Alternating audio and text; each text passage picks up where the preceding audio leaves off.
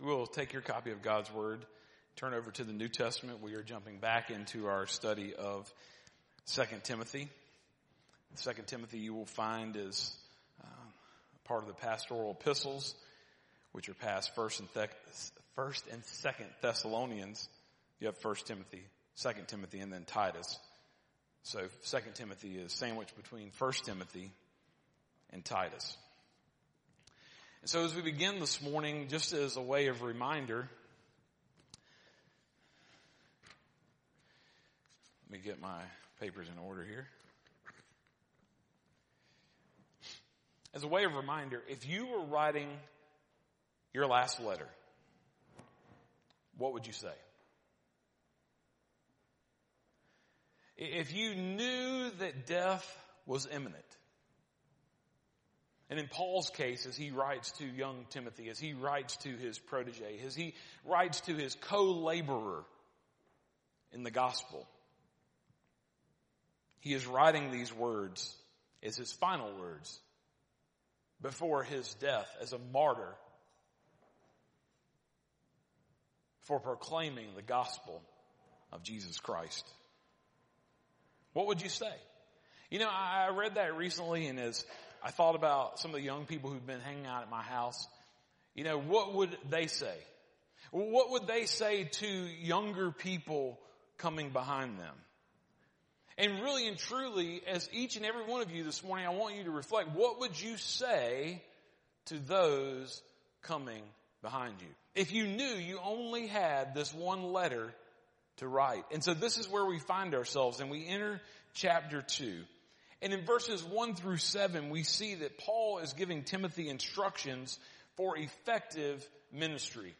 Can I remind you this morning that we are all called to ministry? It is not just those that are paid to do ministry, but we are, each and every one of us are called to do ministry. For why? Because God saved you to be a conduit through whom his glorious life-changing gospel would flow to others. He's given us, as scripture tells us, he's given us the ministry of reconciliation.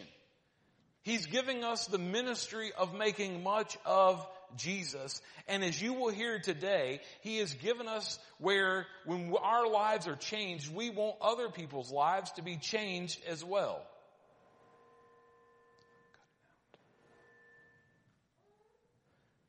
So if you will, look with me in 2 Timothy,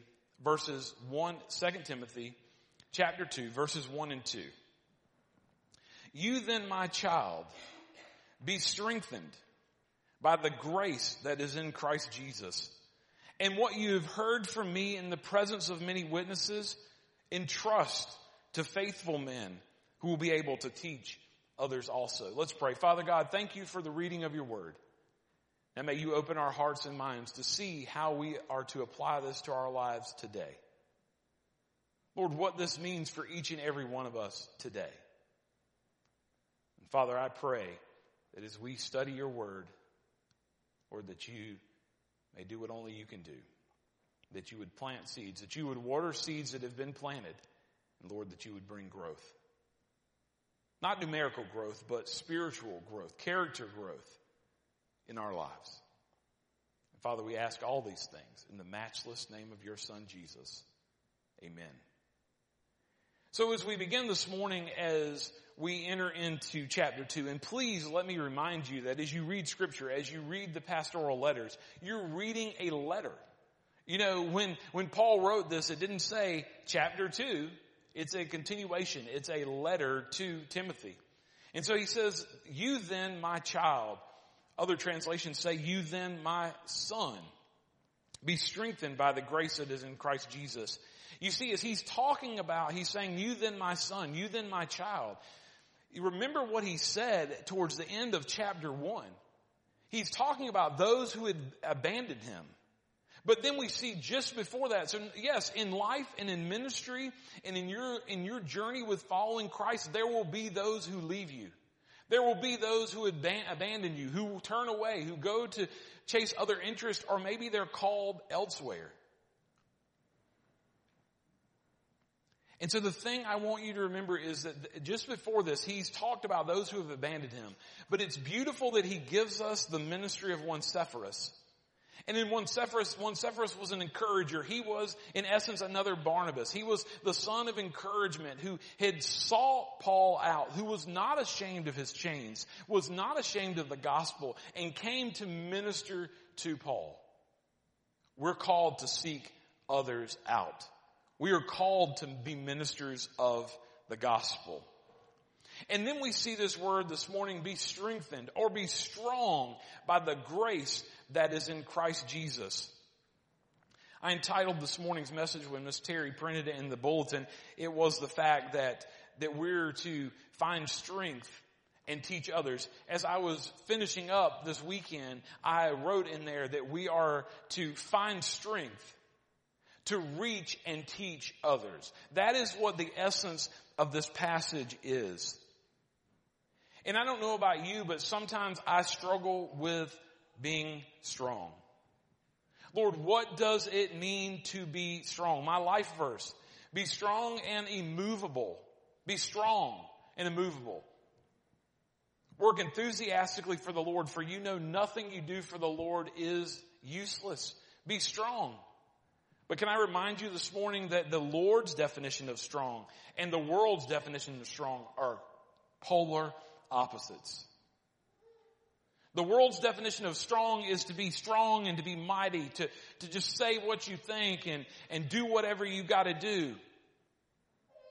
But to be strong in Christendom, to be strong as you follow Christ, is to live a life of humble submission. As Paul says, may I decrease and you increase, Lord. That should be our prayer as well. As we think about this word, be strengthened, we should think back on Ephesians 6, verse 10, which begins the passage of the whole armor of God. And as Paul is telling the church at Ephesus, he begins in verse 10 and he says, finally, be strong in the Lord and in the strength of his might. It is not in our own strength. It is not what we think and what we feel, but we are to find strength in the Lord. That's where true strength comes from.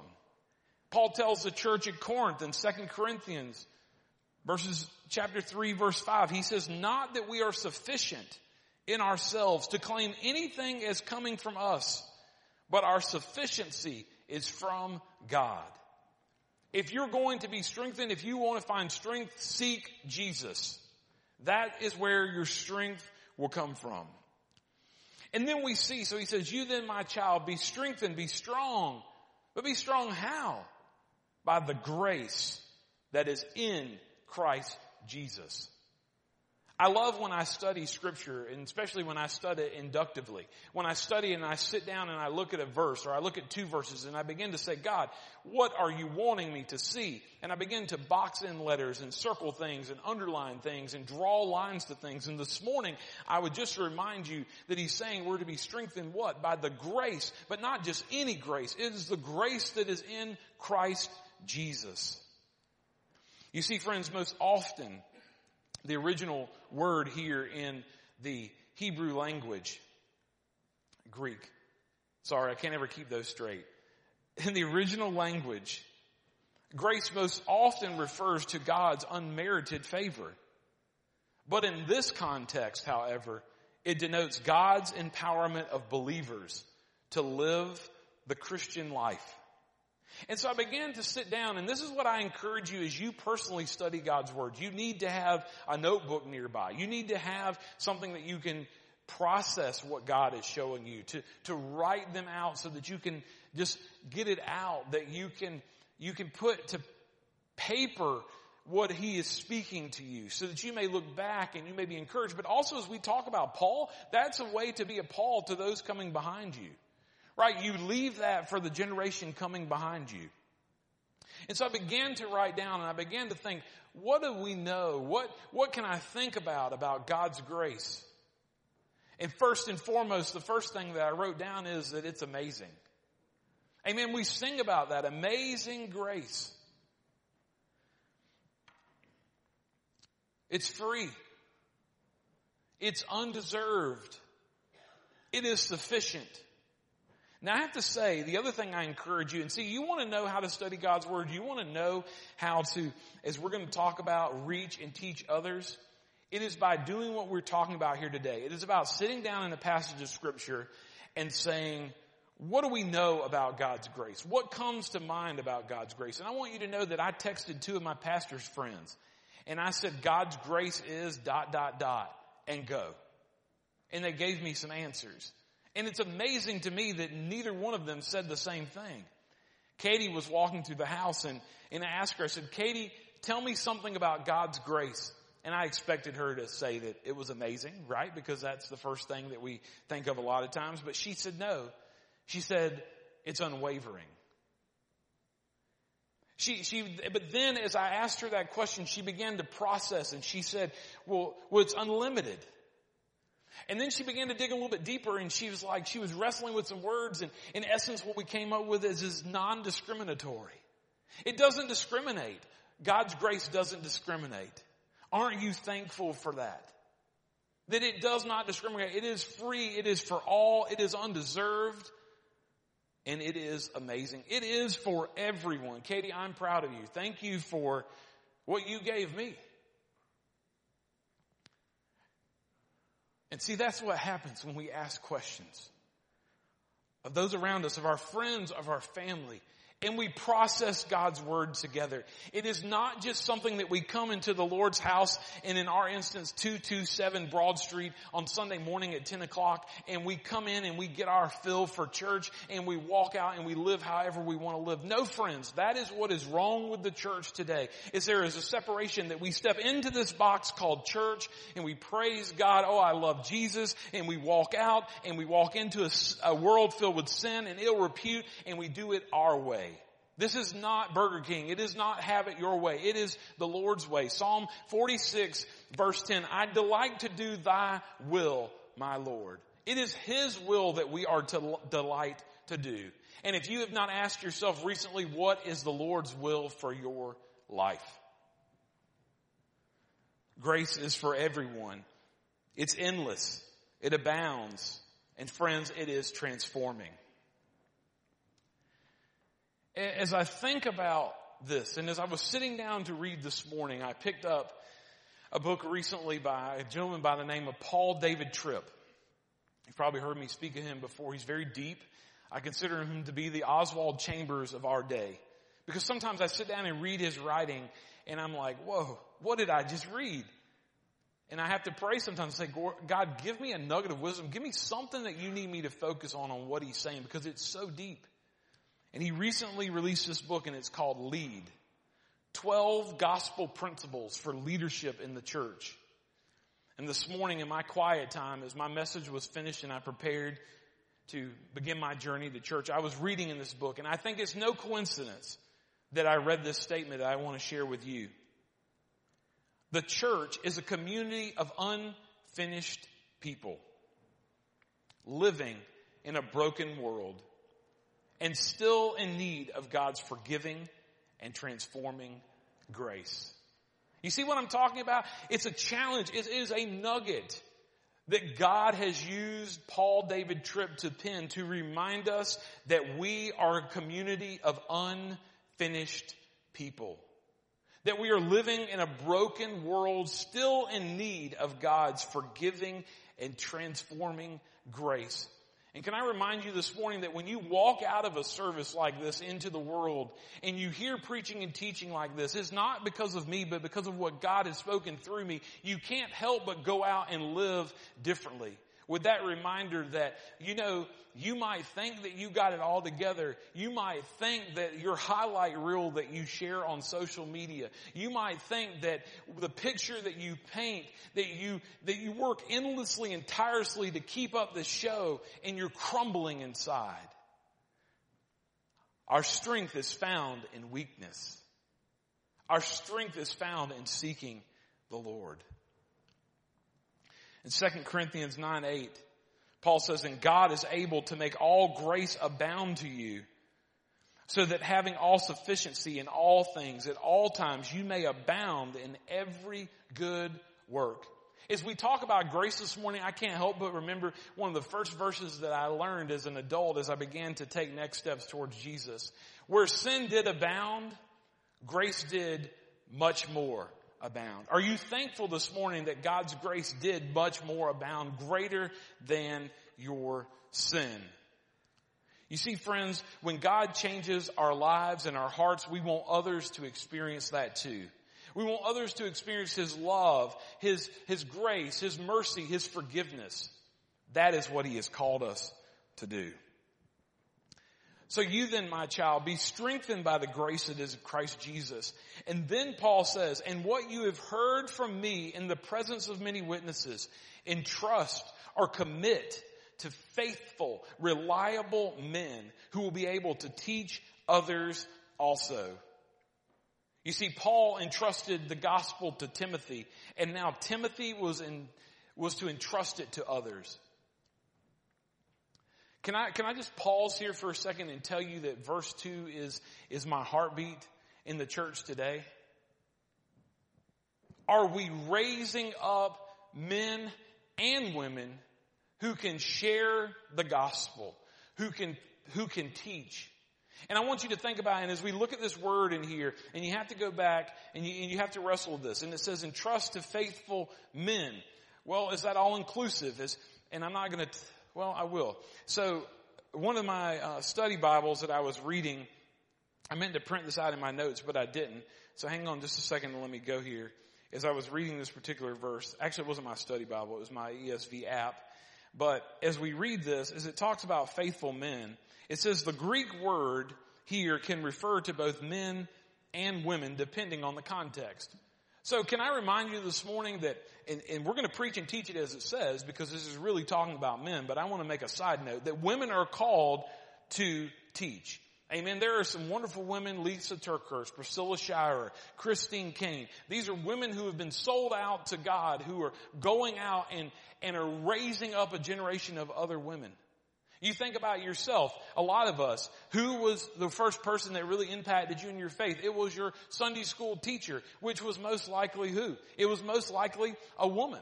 Now, as you grow and as you grow into adulthood, Chris's interpretation, opinion, is the fact that I feel like that women should minister to women, right? Because there's certain things that they are going through in their life and they can speak truth into each other, but that women shouldn't necessarily be elders. Can women be deacons? Be honest with you, they're already doing the better job than most deacons. Because a deaconos is a servant. They're to serve. So they're doing the job without the title.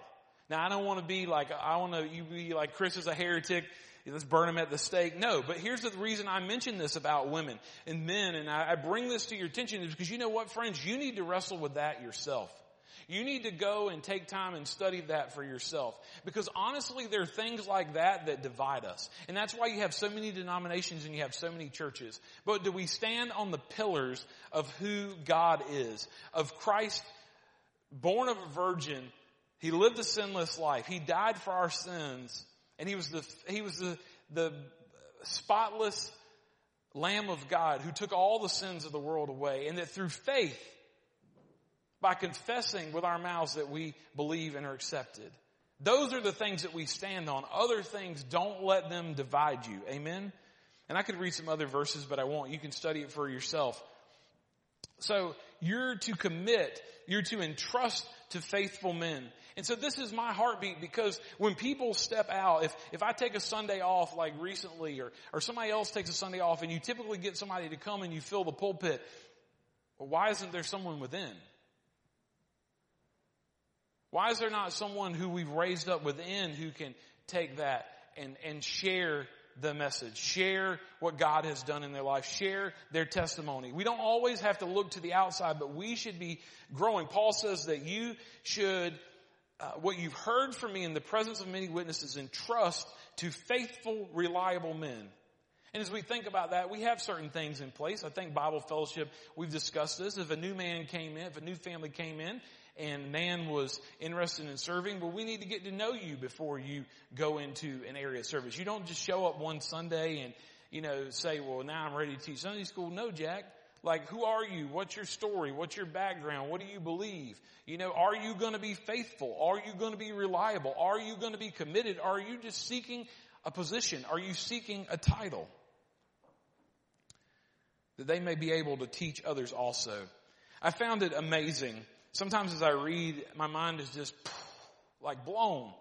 Because it's like, why didn't I see that? And I want to show you this morning really quick something that I saw as I studied. Here in verse 2, we see 4 generations. We see 4 generations of believers. Paul is saying, from me. That's the first generation. What you have heard, he's speaking to Timothy. That's the second generation. Timothy is to entrust to faithful men. That's the third generation. That's Timothy's disciples. And then we see others. That's the fourth generation. Timothy's disciples. Friends, if you want to know how to reach people for Jesus and have a church is on fire for God, it will be done through multiplication. It will be done through multiplication. It is you investing your life in someone else and them in turn turning around and investing their life in someone else as well. As we see it here, Paul invested in Timothy. Timothy is investing into other men. Those men will invest in other men. Other women. Women will invest in other women. So listen, a changed life is a life worth sharing. Is a life worth sharing. And so as we come to this particular passage and we think this morning a little bit about discipleship and what it means, we throw that word around a lot in the church. In essence, it is a student. Timothy tells us too that, Paul tells Timothy that we're to be students of the word. We're to study to show ourselves approved. But I can't help but think about Jesus and how Jesus did ministry. You see, Jesus ministered while the disciples watched. So Jesus showed them what ministry looked like. Jesus then allowed the disciples to assist them. He invited them. He involved them. So he showed them. He involves them. Now listen, then the disciples ministered and Jesus assisted them. He's guiding them. And then the ultimate goal, Jesus observed and the disciples ministered to others. Jesus watched. If we're to make disciples, we have to show people the way. We have to involve people as we do ministry. We have to turn them loose, but really kind of before we turn them loose, we walk alongside of them. And sometimes we have to bite our tongue. We have to let them make mistakes. We have to let them spread their wings, and we have to maybe come back later. And like my old boss man, Robbie Evans, which I'm thankful that he was reached before he died of cancer by Wally Jones. Robbie was I want a choice word. I had to check my words because I'm in church. But Robbie was a hard man. He's just very rough, kind of rigid, kind of blunt. And so I think about him, and I can't remember what I was going to say. Bless. Oh, I know what I was going to say. Robbie's philosophy, as I sat under him at the item, was this. Go make a decision. If you make the wrong decision, which I thought maybe you shouldn't have made, we'll talk about it. Right? But you've got to empower people to make decisions. And that is why the church, that is why culture, that is why corporate America sometimes becomes stale and does nothing, is because we're waiting on someone to make a decision. Make a decision. Sometimes it might make all the difference in the world. So listen, I want to share with you this. A teacher shared, and listen, I've shared about this before, but if there has been one book outside of the gospel of Jesus Christ, outside of the Holy Bible, that has radically transformed Chris Moore, it has been this book called Growing Up, Making Disciples Who Make Disciples by Robbie Gallaty. This copy that I hold in my hand was given to me by a friend who I've struggled with over the years. Amen. Our personalities, and I've served on the board with him, and I could tell you more stories, but he was reading this book. He underlined, there's some of his underlines, which kind of irked me because I'm like, I want to see things. I don't want to see your underlines. But he gave me this book. He said, I'll buy another one. Take it. And it radically transformed my view of discipleship and what it means to make disciples. That's where my quote that I love, that I share with you often, it comes from. It's right here in the beginning. And of course, because it's not marked, I can't go right to it. Oh, here it is. It's in the introduction. Before you even get into chapter 1. The gospel came to you because it was headed to someone else. God never intended for your salvation to be an end, but a beginning. God saved you to be a conduit through whom his glorious, life-changing gospel would flow to others. I read that and could have put this book down, but I didn't. And so one thing as I was thinking about this and thinking about that we're to find our strength in the Lord, that we're to reach and teach others, is that we have to be disciples who make disciples. And one of the things Gallaty says is this: a teacher shares information while a discipler shares life. A teacher aims for the head while a discipler aims for the heart. A teacher measures knowledge while a discipler measures faith. A teacher is an authority while a discipler is a servant. A teacher says, listen to me, while a discipler says, follow me. And I wrote in the margins as I wrote that and typed that out from that book. If there's ever been a verse of scripture outside of my life verse that has transformed me, it is 1 Corinthians 11:1, where Paul says, imitate me as I imitate Christ. Is your life worthy of imitation? If someone was to imitate you, would they be imitating the world, or would they look more like Jesus? That is a sobering reminder. We all fail in some way every day. Thank God for his grace.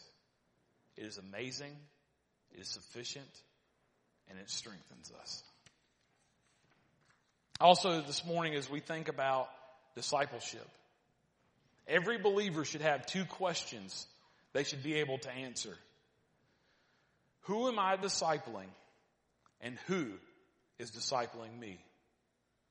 One time in my ministry, as I worked with a small group at the Item, see, here's the thing you got to remember, is that when you're obedient following Jesus, he's going to give you opportunities that you could never dream of or think of or imagine. And I got invited for a season to come into the Item to lead a Bible study each week, one day a week during lunchtime. And 4 or 5 people faithfully came, and we studied growing up, making a disciple who makes disciples. And I'll never forget in that, I defined discipleship, and I worked with my buddy Mark Parton. And in essence, I want to say it said this. I asked the question to them on a survey before we began. Have you ever been discipled? And the way we define that is that you had someone who was intentionally investing in your walk with Jesus. Intentionally investing in your walk with Jesus. That's what it means to make disciples. And Bible Fellowship Church has two questions that it needs to answer as well. Do we have a plan for making disciples? And is it working? I want to invite you this morning, before we take communion, there's something I'm going to read. This communion will look a little bit differently than others. You'll see why in a minute, but I want to close with this. As Paul is writing to Titus, we see in Titus chapter 2, 11 through 14, we see these words. For the grace of God has appeared, bringing salvation for all people, training us to renounce ungodliness and worldly passions, to live self-controlled, upright, and godly lives in the present age, waiting for our blessed hope, the appearing of the glory of our great God and Savior, Jesus Christ, who gave himself for us to redeem us from all lawlessness and to purify for himself a people for his own possession who are zealous for good works. Friends, this morning as we prepare to take communion, I encourage those of you that are on the phone, I encourage you to stay with us through this time. You might not have the sacraments in front of you, but you know what it's like. I want you to visualize that. Because what is communion? Communion is a picture of what Christ has done for us. Guys, y'all can sit down for just a minute. I'm going to read this from this book. On Wednesday night, we've been going through this book called Letters to the Church by Francis Chan. It's not happenstance. And this week I read this section and I intentionally withheld it from our meeting together because I wanted to read it this morning. So bear with me as I read this. I think it's a sober reminder of what we're about to partake. You see, for Jesus left us 2 sacraments. He left us baptism and communion. And under this cloth, you'll see, do this in remembrance of me. Now listen, under the heading of breaking of bread, Francis Chan writes this. The first disciples devoted to the breaking of bread, which in the New Testament refers to a shared meal in which they celebrated the Lord's Supper. Think of what this would have been like for them. Jesus had a profound impact on all the people in the early church. His sacrificial death on the cross and subsequent resurrection were real for them. They were misunderstood and opposed by people around them. Some were beaten or even put to death for following Jesus. So imagine what it would have meant to them when they gathered with just a few people who shared their mission and beliefs. Imagine sitting around a table and sharing a meal with people who loved you unconditionally and whose lives had been changed in the way as yours. As you gather, you can't help but remember those who used to sit at the table with you, but were killed for proclaiming his death. Some who gather with you have injuries and scars from the persecution. You break the bread and eat it, remembering Jesus had broken his body so that you could find life in him. Imagine drinking the wine with these fellow believers as you recall how his blood was shed. He did this for you so you could be cleansed and forgiven all your sins. Can you see how powerful this experience would have been for the church every time they gathered? If communion has become boring for us now, it could be that we've lost sight of the value of Jesus' sacrifice. When communion feels like an obligation rather than a life-giving necessity, a serious heart scan needs to take place. God wants us to love the Lord's Supper so much that we feel as if we can't live without it. Have you ever felt this way? Or have you allowed the broken body and the shed blood of Jesus to become just another theological concept? God designed communion to be an intimate act of remembering his flesh and blood. More than just an exercise of mind, he wanted us to actually eat the bread and drink of the cup. And communion is not just about intimacy with Jesus, it's also about intimacy with one another. Remember that Jesus had just washed the disciples' feet and commanded them to love one another just as he loved them. It was after this that he taught them to stare at his broken body and blood to remind them of how he loved them. As we consider the cross and look around the room, we should be asking ourselves, am I willing to love the people in this room to that extent? This probably sounds impossible to most of you, yet it's what Christ asks of us. Just imagine if the church was made up of people who literally would go to the cross for one another. How could people shrug their shoulders as they witnessed that kind of love? This is what unbelievers should see when they watch us break bread with one another.